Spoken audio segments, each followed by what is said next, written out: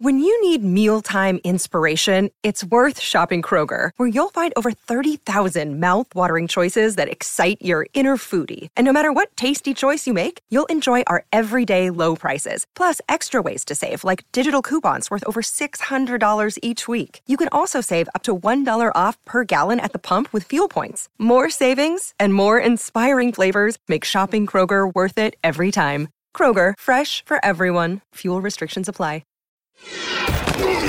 What's that sound you hear coming from the trenches? It's former Minnesota Viking offensive lineman Jeremiah Sirles. It's time for the Tuesday morning left guard show on Purple Insider. They're too strong, my dog. You're too strong. Hello, welcome to another Tuesday morning left guard. It is not Tuesday morning in which we are recording this, Matthew Collar and Jeremiah Sirles. So it's really kind of meta, the name of what it's become this year. No, I'm just picking on you, Jeremiah. You needed some time to mentally process. You had to go to a dark place and you had to think deep and get over what you saw on tape in order to be able to talk about it. I had to let the moon cleanse my crystals, my chakras, to make sure that I didn't bring any bad energy to this podcast, because when I didn't actually get to watch the game live, but I was following it, and I actually texted you and I was like, hey, I don't want to do this. I was like, I can't believe this actually happened. Like, I'm watching this game back as I rewatch the tape, and it's like, did we not want to win, or did the Lions really not want to win? But did they just kind of like, oh, we might actually be able to do this? And then the last second, they're like, because my first initial thing is like, I have never seen a quarterback in the NFL get 2 delay of game penalties in the 2-minute drill. And the first one, he just wore too. Like, my favorite part was Jared Goff. He's like, it's like countdown. He just tells him, he's like, just stop. Like, he just stops everyone. They're like, oh, delay game. He's like, yeah, it's all right. We'll figure it out. We'll just keep rocking. And like, even the commentator were like, this is just unacceptable. This whole game was just unacceptable. There was nothing acceptable about this game. Like, we all watched this game. Everyone who watched this game that's a Vikings fan walked away from that going, that's 3 hours of my life I'm never going to get back. And I just watched it again. I'm like, well, it's infuriating to watch, because week in and week out, this team is the most inconsistent team in the NFL. That's kind of where I'm at with them. They're hot, they're cold, they're up, they're down, but you can't win football games being inconsistent. And this team has to be the most inconsistent team in the entire NFL. Well, I mean, 2 weeks ago, they beat the Green Bay Packers. And I was through the roof. Yep. Chucking the rock all over the yard, game-winning drives, US Bank Stadium, all excited again, and all those things. But I think that what it comes down to is when you have the weaknesses that they have, and that, they've made their own bed with a lot of them. And then some of it is bad breaks. I mean, Christian Darrisaw getting hurt, which, people want to know what you think about the offensive line combination. But Christian Darrisaw getting hurt, just kind of a random thing. If you don't have Eric Kendricks, you usually are bad on defense, because he is the heart and soul of the defense. You can't pressure the quarterback. This is a thing that we kind of predicted that. And we said, if there's one path to the Lions winning, it's you can't pressure Jared Goff, and he actually throws it down the field, which in the first half he did. And that's how you lose. But more than anything, I think if you look at all the teams that are 500 or below in the NFL, every single one, you'll be like, they won that one game, or how did they lose to that other team? Like, we're so in our, horse blinders, Vikings, everything, whatever else. We don't go through like the Eagles schedule. But I bet if you went through the Eagles schedule, or didn't Washington beat Tampa Bay a couple of weeks ago? Like, this is just what it means to be like this, I think. And that's who they've been for a long time. Well, this is like the seventh circle of hell, dude. Like, there's nothing fun about this. Like, you constantly like work yourself up to thinking you might be something, and then you just show up on Sunday wearing your purple and gold, and you're all excited, and then you just get kicked in the balls for 3 hours, and you're just like, come on. And I mean, when I look at it, and I try and take off my fan cap and put my objective hat on, but we're real objective journalists here. But you look at and we're going to start with it. We're going to go there. We're going to go to the offensive line. it's where you begin, right? It's where the whole thing goes. You got Smurf 1 and Smurf 2 in there, and Garrett Bradbury and Mason Cole, the best signing we had in the offseason. And then you put your other Smurf, Udo, and you're like, hey, I know you've been playing right guard. Cool. It's a really good skill set, but you're going to go start at left tackle. And you expect him to be like, yes, sir. And he's going to go out there, and he did exactly what I thought he was going to do. He got beat off the edge. He jumped off sides twice. Then the first time was just like, okay. And then the second time was just miraculous. Like he just like looked around like it was everyone else's fault. That's my favorite. When the one guy that jumps outside looks at everyone else like, well, you idiots didn't move fast enough. It's like, no, that's your fault. So you put out here, Ezra Cleveland got beat like a drum. The only person that had a really good game again was Brian O'Neill. And that's kind of where it comes now. You watch Brian O'Neill, you're like, yeah, really good. Hits people with his hands, set square. No one really gets around him. Everyone else, it's kind of like hold your breath, cross your fingers, and hope you cross your eyes before something bad happens. And majority of the times, the fact that Kirk was able to get the ball off as much as he was pretty impressive because they like to rush 5. The Lions were like, you know what? We're just going to line up in a bear front and just put everyone on one-on-one matchups and see who can beat us. It's the simplest pressure of all time when you have an offensive line that cannot win one-on-one matchups. And then all of a sudden they throw a couple twist games in there and oh boy, the world got set on fire. And it's ugly. It's an ugly thing to watch. It's not a good thing to see. And there's no answer unless Darrisaw comes back. And even then it's like, okay, well, do you leave Mason Cole in or do you put our boy number 1 penalty? What's that stat mean? And back in I don't think you can put him back in. If you already made the move with Mason Cole, when Darrisaw comes back, I think you got to put him on the bench. Oh, yeah, I definitely think so. The thing is about Darrisaw, it doesn't seem like he's going to come back against Pittsburgh, so This could be another team that has the most leading sacks in the entire NFL. Yeah, that's probably a good idea. So how do you think they came to the conclusion that this was the plan? Because here's my thought, and we just really got no explanation. And Mike Zimmer even today said, oh, I thought they did okay. They did not do okay, but I don't know. Maybe he really just picks and chooses the moments that he wants to heave somebody under the bus. If you say, yes, we completely made the wrong decision moving the guy from right guard to left tackle, then what kind of happens there is it sounds like an excuse for Kirk Cousins. And it also really, you don't want to alienate your offensive line coach. That's a really bad plan. And that's happened before at times. So, maybe he's learned some lessons and he didn't want to do that. But how do you think, since we couldn't get an answer, they came to the conclusion that this was the right way to go? My theory is that they felt like Oli Udo would be better in the run game than Rashad Hill because Rashad is just very poor in run blocking. And also the last time he played against the Lions, that was against Trey Flowers, who's actually very good. But it was a struggle. Like he didn't play very well in that game against the Lions when he and Darrisaw mixed in and out. And I wonder if that was the last taste left in Zimmer's mouth and he thought, I want something different, or the offensive line coach had been watching practice and said, like, Rashad's kind of checked out after we benched him. I mean, there's a bunch of reasons it could be. It still seems like kind of a classic thing to do of like, let's do this over here and this over there. And like, that'll do it.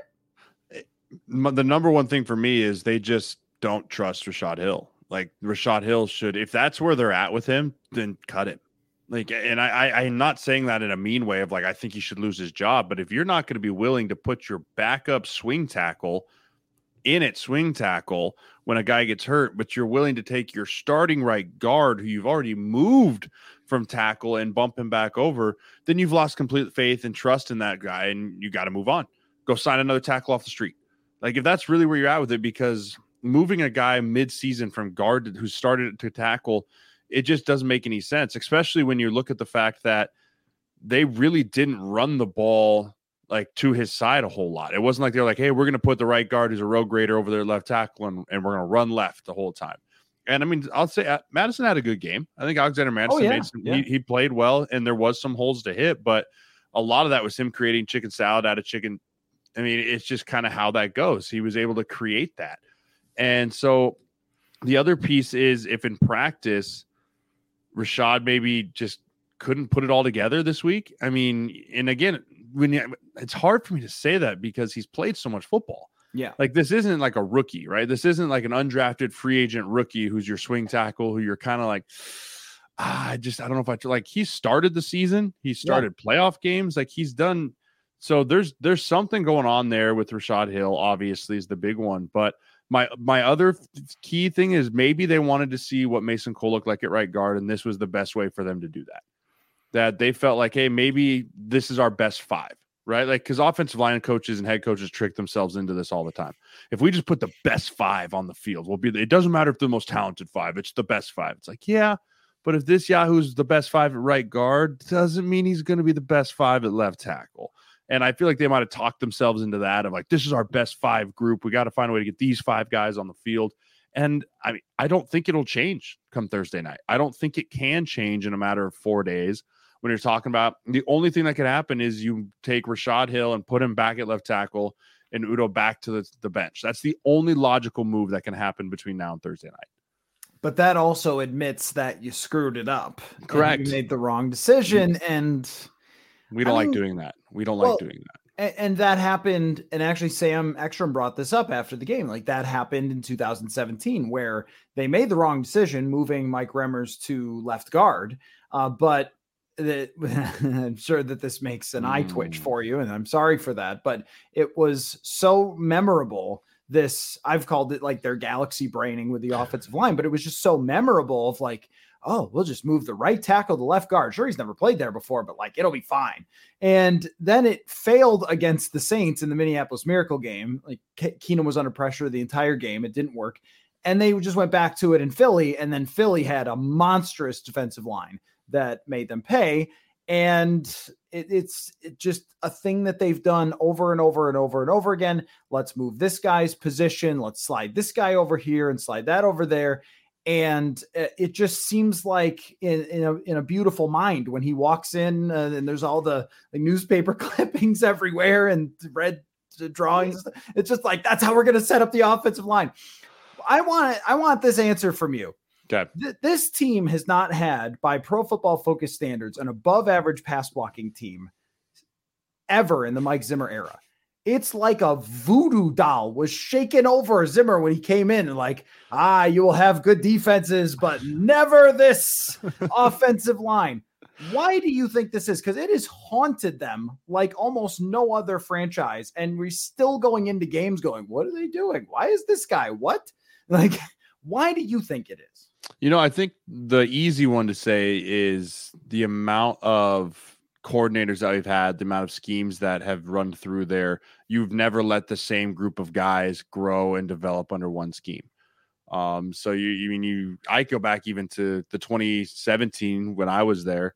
I don't think there's anyone left from that offensive line in there. So, that was 4 years ago, if I can't freaking count. But, and then you say, okay, well, then we had Pat Shurmur, we had Norv, then you had DiFilippo, and then you had Stefanski, and then now you're back to Kubiak, then you have the other, so you're saying you've had more coordinators than you have years of how this goes. So that's one way of saying that pass protection is not congruent, right? You don't have everything every offseason going back, watching the tape, making sure everything looks the same. Then the other piece is you just miss on draft picks. And that's going to be the one we harp on it all the time. But you look at the teams that grow good offensive lines, they have offensive lines that are on rookie deals that are performing well. Go back to Carolina when Cam Newton was winning the Super Bowl, right? They got Andrew Norwell, an undrafted free agent rookie who they developed into an all-pro. Ryan Khalil, an all-pro center. Trey Turner, who they drafted in the 4th round, turned into an all-pro. Darrell Williams. Like, these dudes weren't like first, second-round draft picks, but they were able to develop them by having the same coach, Coach John Matsko, who I was with, who's an unbelievable offensive line coach, who has had the same guys for 3-4 years and were able to develop them through the system. Turned into a great offensive line, right? You look at Dallas. Now, they spent a bunch of first-round picks and hit on all those, and we've done that once with Bradbury, and we missed. Now you go to Darisaw, and I think that he's going to be a really good player. He's just, again, when you're hurt at the beginning of the year, then you come back, like your body's not really ready for that, and like you're going to get dinged. It just happens. And so that's the second piece is you miss on the draft picks. And then the third piece is when you throw the ball the way that we throw the ball, you're not built to pass protect the deep drop back pass, right? We're built for the play actions. We're built for the quick game because that's the way that we built the offensive line. Well, when you're playing against like a team like the Lions and you fall behind 20-6, you're playing against guys and you fall behind, like you have to completely abandon what your identity is in the pass game, which then automatically puts your offensive line behind.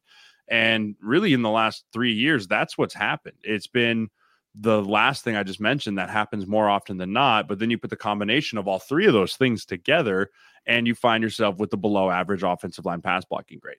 And for me, that's the three factors that really kind of play into this whole voodoo doll thing, as you say.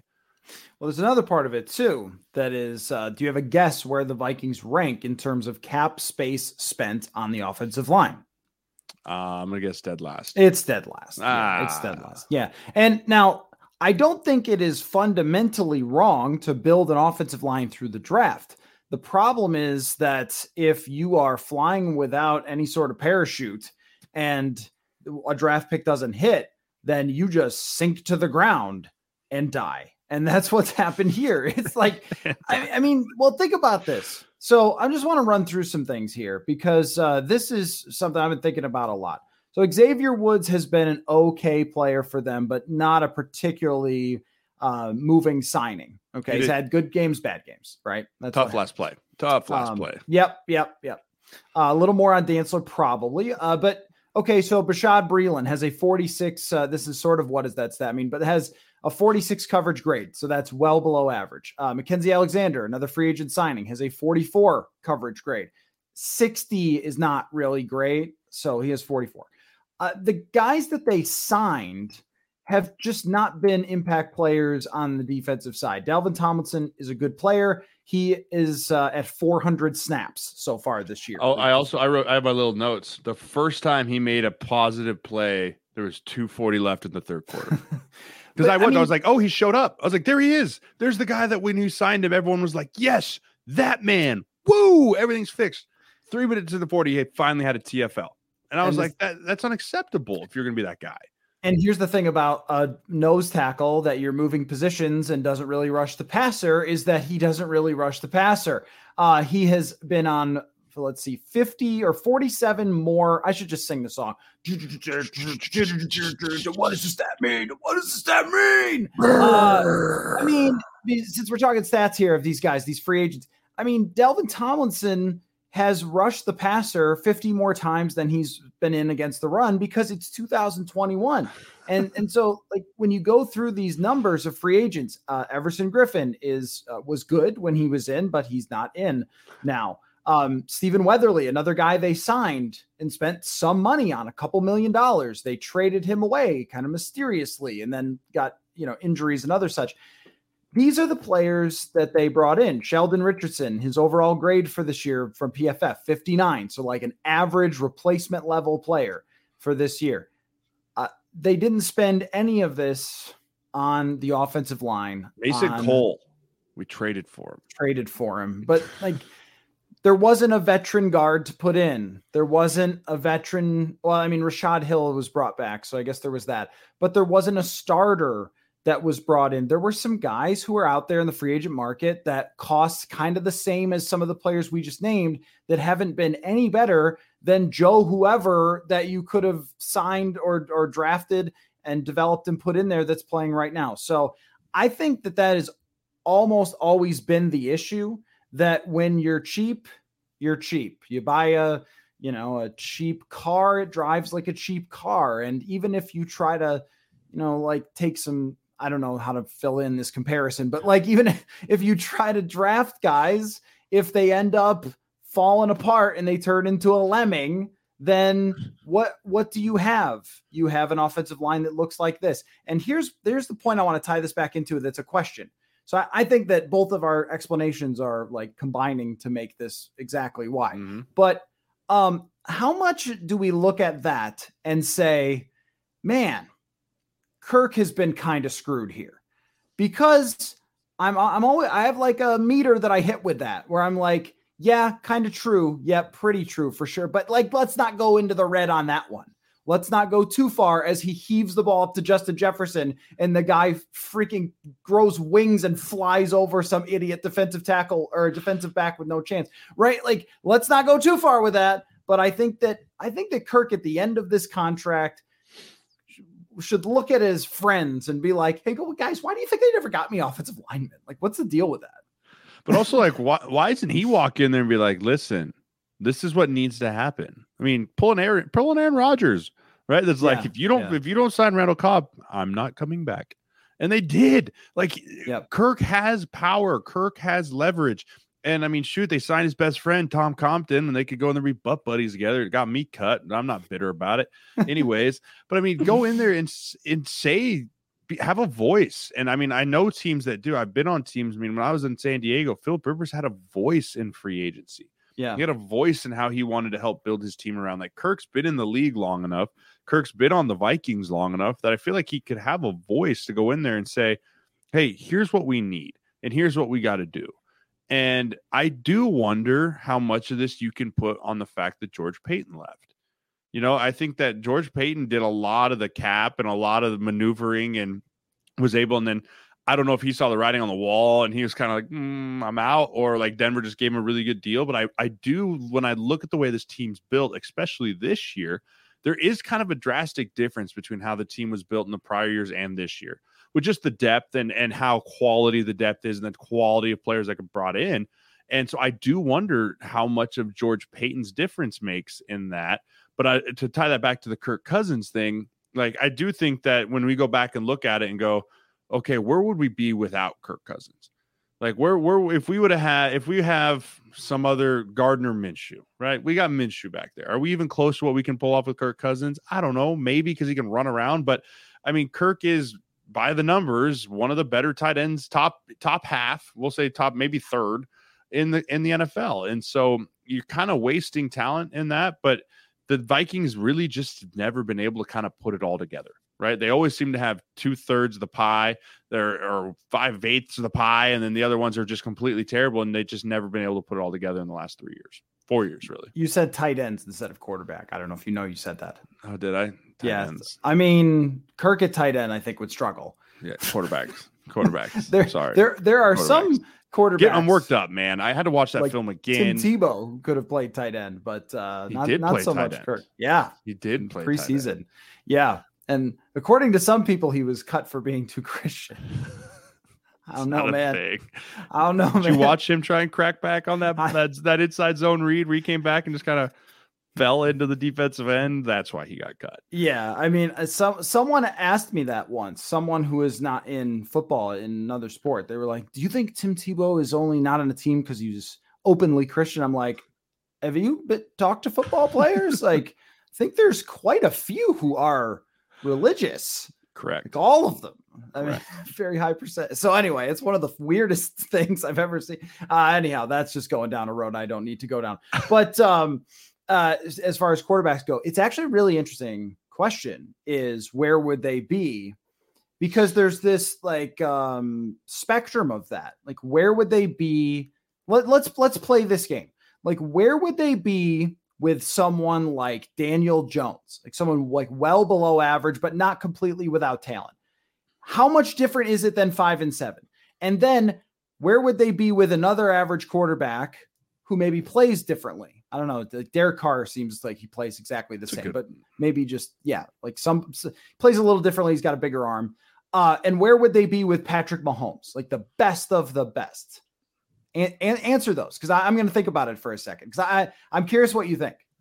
Folks, it's that time again where you're doing your online shopping for the holidays. And look, if you want free shipping, I can help you out with that. For all of your Minnesota sports inspired goods, use the promo code Purple Insider when you go to sotastick.com. That is SOTASTICK.com. You can get their North State beanie, their Adam Thielen autograph shirts, Marcus Foligno fan club design for all of you hockey fans out there, and the one I always mention because it's the best one, the Randy Moss Disgusting Act. You can put that on a hoodie, shirt, or almost anything else.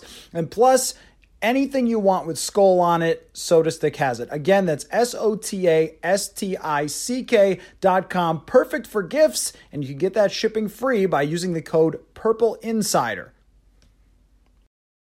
Another day is here, and you're ready for it. What to wear? Check. Breakfast, lunch, and dinner? Check. Planning for what's next and how to save for it? That's where Bank of America can help. For your financial to-dos, Bank of America has experts ready to help get you closer to your goals. Get started at one of our local financial centers or 24/7 in our mobile banking app. Find a location near you at bankofamerica.com/talktous. What would you like the power to do? Mobile banking requires downloading the app and is only available for select devices. Message and data rates may apply. Bank of America N.A., member FDIC. You know, I think with Patrick Mahomes, we probably flip it. We're probably 7-5. I think we're 7-5. I think he's able to make a miraculous thing. The dude has a golden horseshoe halfway out his ass. So, I mean, that helps. And then you go with Daniel Jones, and Kirk's been pretty good about not turning the ball over a ton this year. Daniel Jones is awful at turning the ball over. So I'm going to say we're 3-win team with Daniel Jones. And then we go with Derek Carr, and we're exactly where we are. We're 5-7. I think that's kind of how I look at it.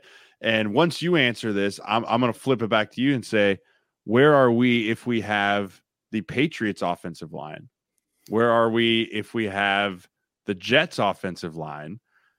And where are we if we have the Kansas City Chiefs offensive line? Yeah. Okay. So with Daniel Jones, I think they probably are. I like 3. I think that's right. There are some of these games that he's definitely good enough to have played well in. And with the receivers, you can always win games, I think, with almost any quarterback. And you saw that up close with Case Keenum, that if you have play actions, a running game, which they haven't had so much this year, but those receivers are going to make you right more than they're going to make you wrong.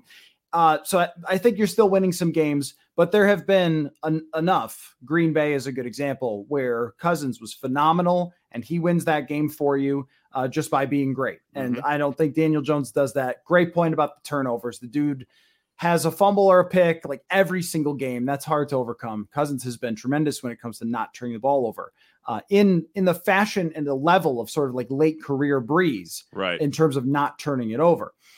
With Derek Carr, I would say it's exactly the same. It's probably 5-7. It might be 6-6 because he is a little more willing sometimes to throw it down the field. And I don't want to judge exactly their record this year. I think they were a good team. And then a player murdered someone and their coach was fired for horrendously racist emails. I mean, you just can't really overcome stuff like that. Yeah. But I also don't think Derek Carr is some like vastly different quarterback than Kirk Cousins. In fact, I looked up who has the most yards when playing from behind over the last 2 years in the NFL. What quarterbacks is Derek Carr and Kirk Cousins? Like, yeah, that's about right. If they're playing from behind, they put up bigger numbers and that kind of thing. So very similar.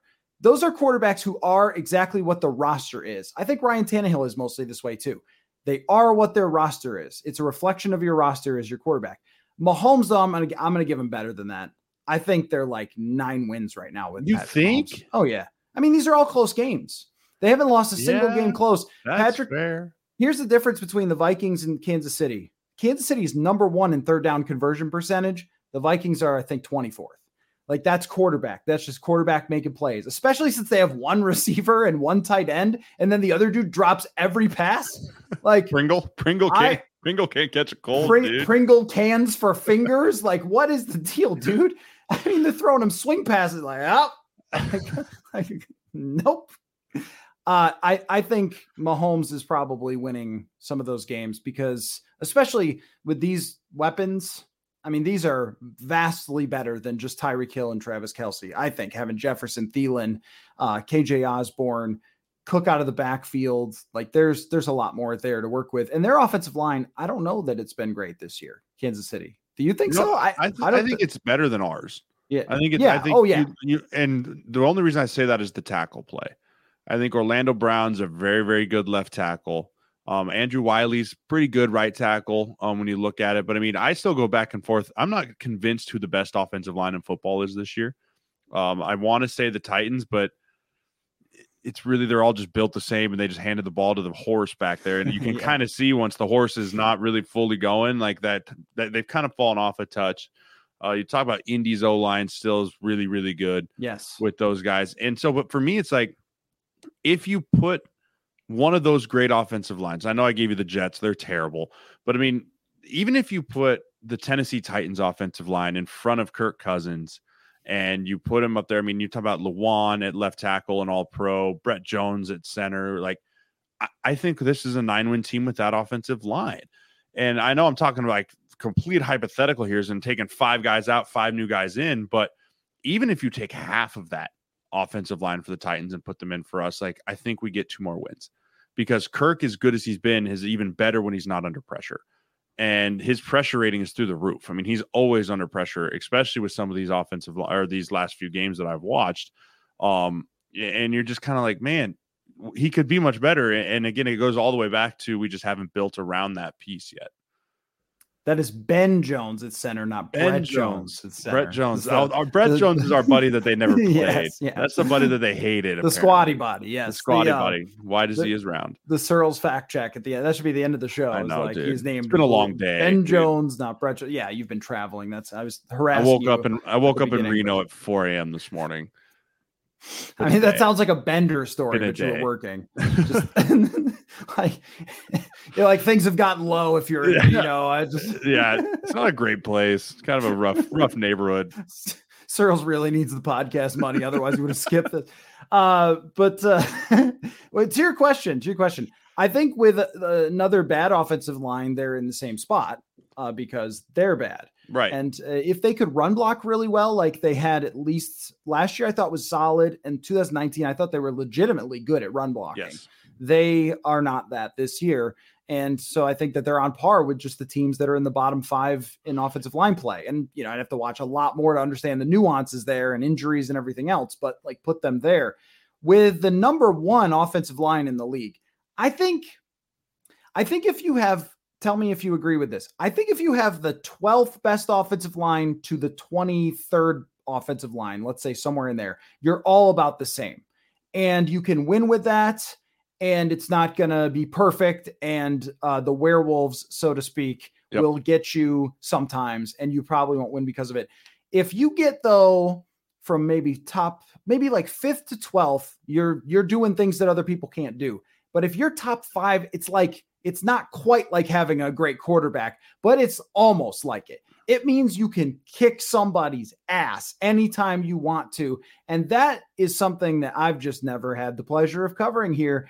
And it's very hard to do. That means 5 guys probably have to stay healthy. It means first-round picks, second-round picks better be home runs, not just doubles, and they're solid players. You got, it's very hard to do. And that's why every year it's almost somebody different at the top of the league in the PFF rankings and things like that.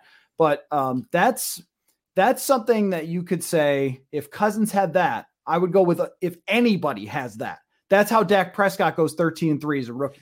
Like you can do special stuff if you have that. And I think if they did, they'd have probably 8 wins right now if they had the number 1 offensive line in the NFL. Yeah, I agree with you. And that's where sometimes I look and think I play the what if game, right? That's what we get to do when we're terrible. We play the what if game. How could this be this? How could this be that? And, I just don't think it's ever going to change under the Zimmer regime. I really don't. I don't think that this is something that he's prioritized. I don't think this is something he wants to prioritize anymore. And that's fine. It's his prerogative, man. His team, right? When you got HBC on your head ball coach, like you do what you want to do, man. And it's proven this isn't where he wants to spend the money on the defense. And so I don't know, unless we just start pulling the Cowboys move and like every first round pick is an offensive lineman for the next 3 years, we're going to be digging ourselves out of a hole because we will not be able to go buy one here next year or two. Yep. Unless they move on from the quarterback in some kind of trade. But yeah, I think it's an interesting thought experiment to wonder. And here's where it comes back to this simulation we live in where the same decision makers make the same decisions all the time and they have the same results. There is a universe where they go into the offseason and they say, look, I know we don't have much to rebuild your defense. This, of course, is if Mike Zimmer's not pulling the strings and is not like the head coach. And you just say, we're going to rank 20th or something in defense. There's nothing we can do about that. However, we can get this guy on the offensive line. We can stack this thing up and give ourselves the chance. They hit on a number 3 wide receiver finally on KJ Osborne. That's worked out well for them. But even that wasn't like a full investment going DD Westbrook. That's the one thing that I wonder if it's like pull lever A or pull lever B. Lever A is rebuild Zimmer's defense. Lever B is, hey, just go all in on your offense and admit it that you're not going to be able to rebuild a defense in a year. And everyone knows what lever they pull. But what would have happened if they pulled the other lever? Because all these games are like a few plays away on offense that just don't happen.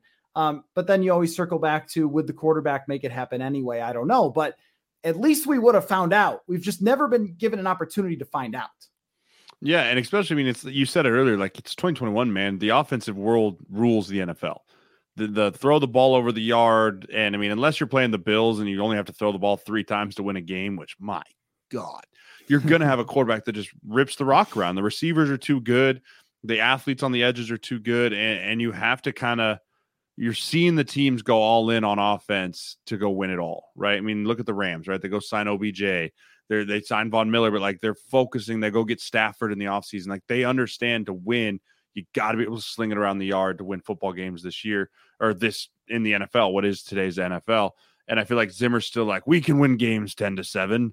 It's what we do. Like, it's just not how it works anymore, man. And your defense is not going to be able to be what it used to be with as many guys that have gotten poached off.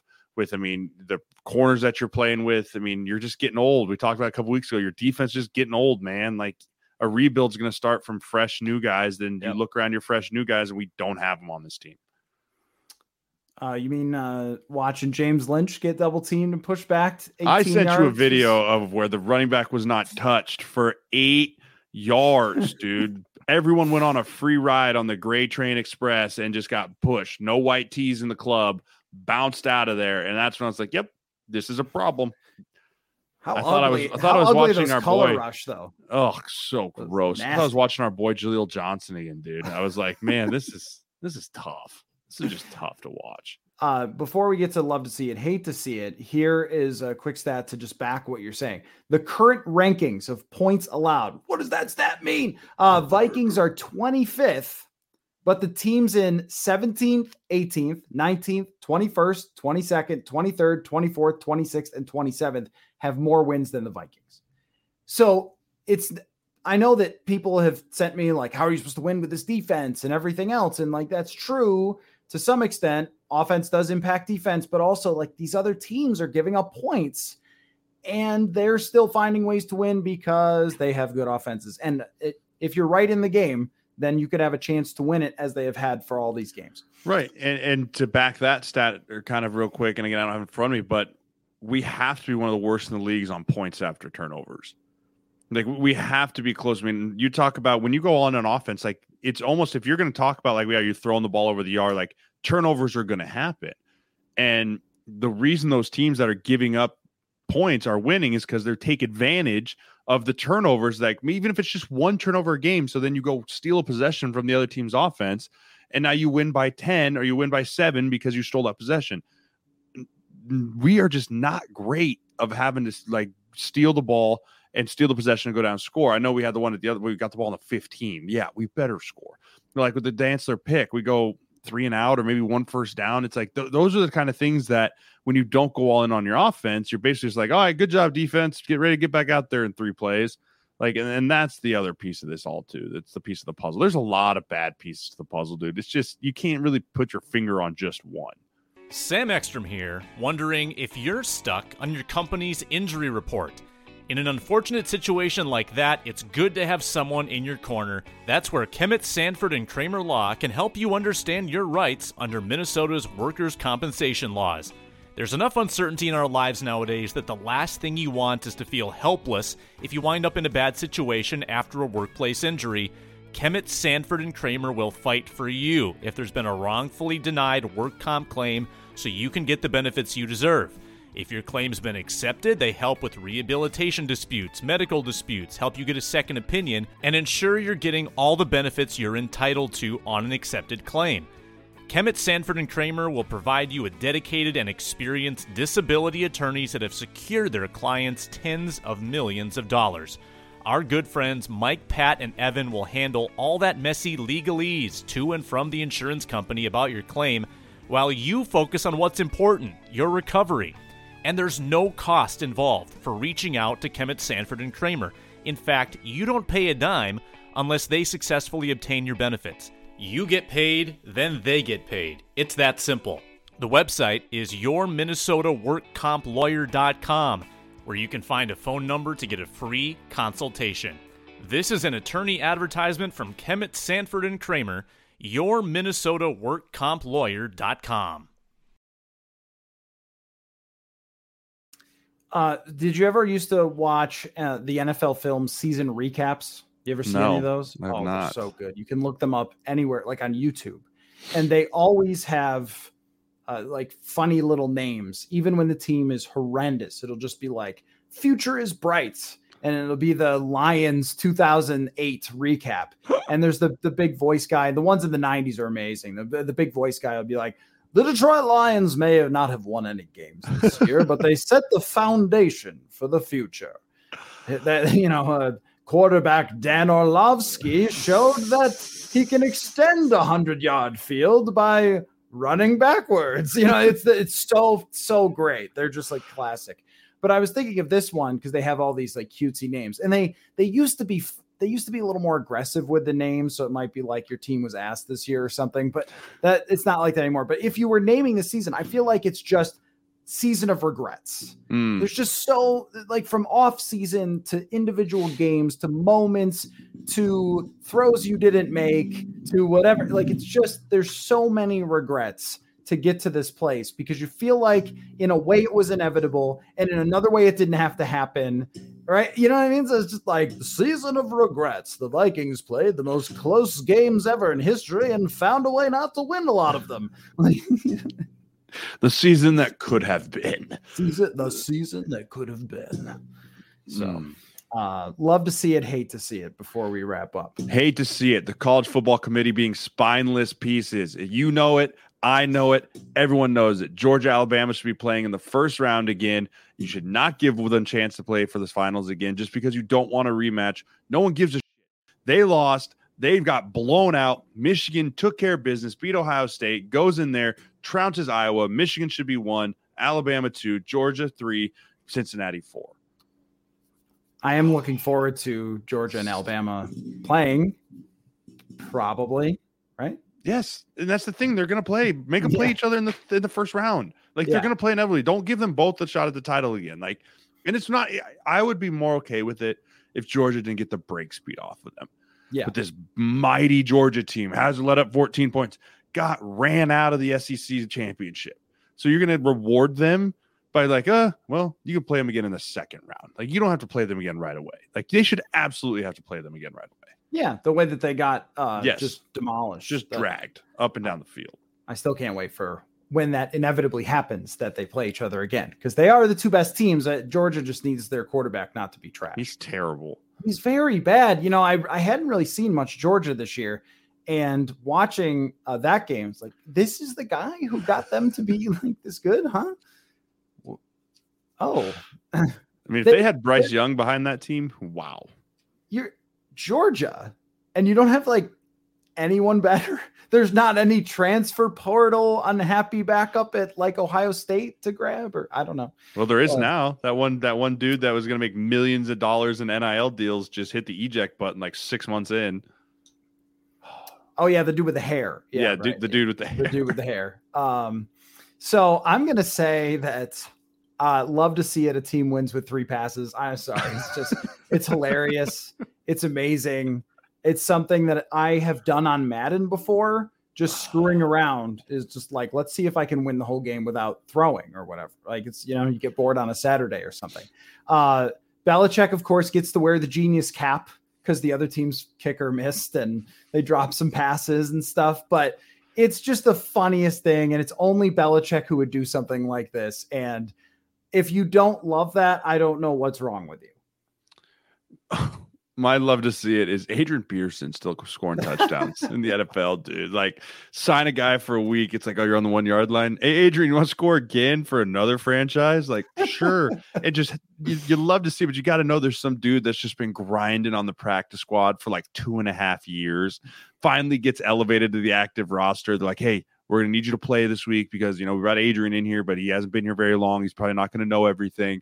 So we're just going to work. And it's like, get on the 1 yard, like, this is your moment. And you just see Adrian Trout's out there, and you tap on the head, and you're just like, damn it, dude. Like, this was my moment. And, like, they just keep letting Adrian score touchdowns, man. Just love to see it. Right. Your family's watching and everything else. Oh, Timmy's going to score a touchdown. Like, nope. Wait. Teams hate to see it as teams still signing Adrian Peterson, though, for me. Like, you're love to see it as my hate to see it. Like, what? How?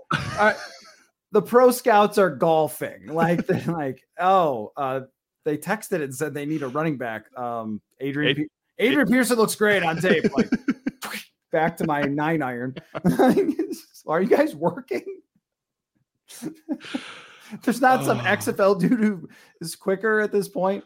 Who knows? So let me just before, like, what's their final record going to be? The Vikings, you think? Oh gosh. 11. No. Nope. No, that's Doesn't wrong. work that way. That's not how that works. What did you do in Reno? Yeah, no, I'm saying 11 losses. Oh, 11 losses. Okay. Yeah, I'm saying 11 losses. 11 wins. No, it's 11 losses. I'm going to go there. 6-11. So you think this whole thing just kind of goes off the rails? I think it all kind of goes off the rails here. Thielen's out for a while. That ankle injury looked pretty serious. Yeah. Like, I don't see him come back for a while. This could be a really, really ugly game on Thursday night. I mean, you're talking TJ Watt, Cameron Hayward. Like, these dudes are legit best front in the NFL going against a completely reworked offensive line. And they're just going to pin their ears back and go, especially if I think Cook said he was going to play. If not, like, he's still not going to be 100%. So, I mean, you can't just feed him and be like, we got to run the ball with Cook. Like, you can't. I mean, you can do the 1-2 with Madison, but I can see this thing coming off the rails here towards the end of the year, especially if Barr and those guys aren't all back. Like, I don't know if we'll be full strength again by the time the year ends. Also, like, playing Dalvin hurt has just never worked. No. If they lose this one against Pittsburgh, it's going to be like in Goodfellas when Layla's playing in the background. And if you've seen the movie, you know exactly what I mean. So it's going to be ugly. Well, you are in for the rest of the season, though. No doubt. Jack is already cleared. And so we're in for it, this. baby. We're here. We're riding it out to the end. So we'll get together again next week and we'll see what we can come up with. So good stuff from you, though. I mean, it's that's the thing. We have no control over how they perform. We don't, but we'll always bring it. And we always bring the heat, man. Control what we can control. Yes. We're thermostats, not thermometers. There's a little coach speak for you. Wow. How about that? That's a good place to end. So thanks for your time as always. And we'll talk again soon.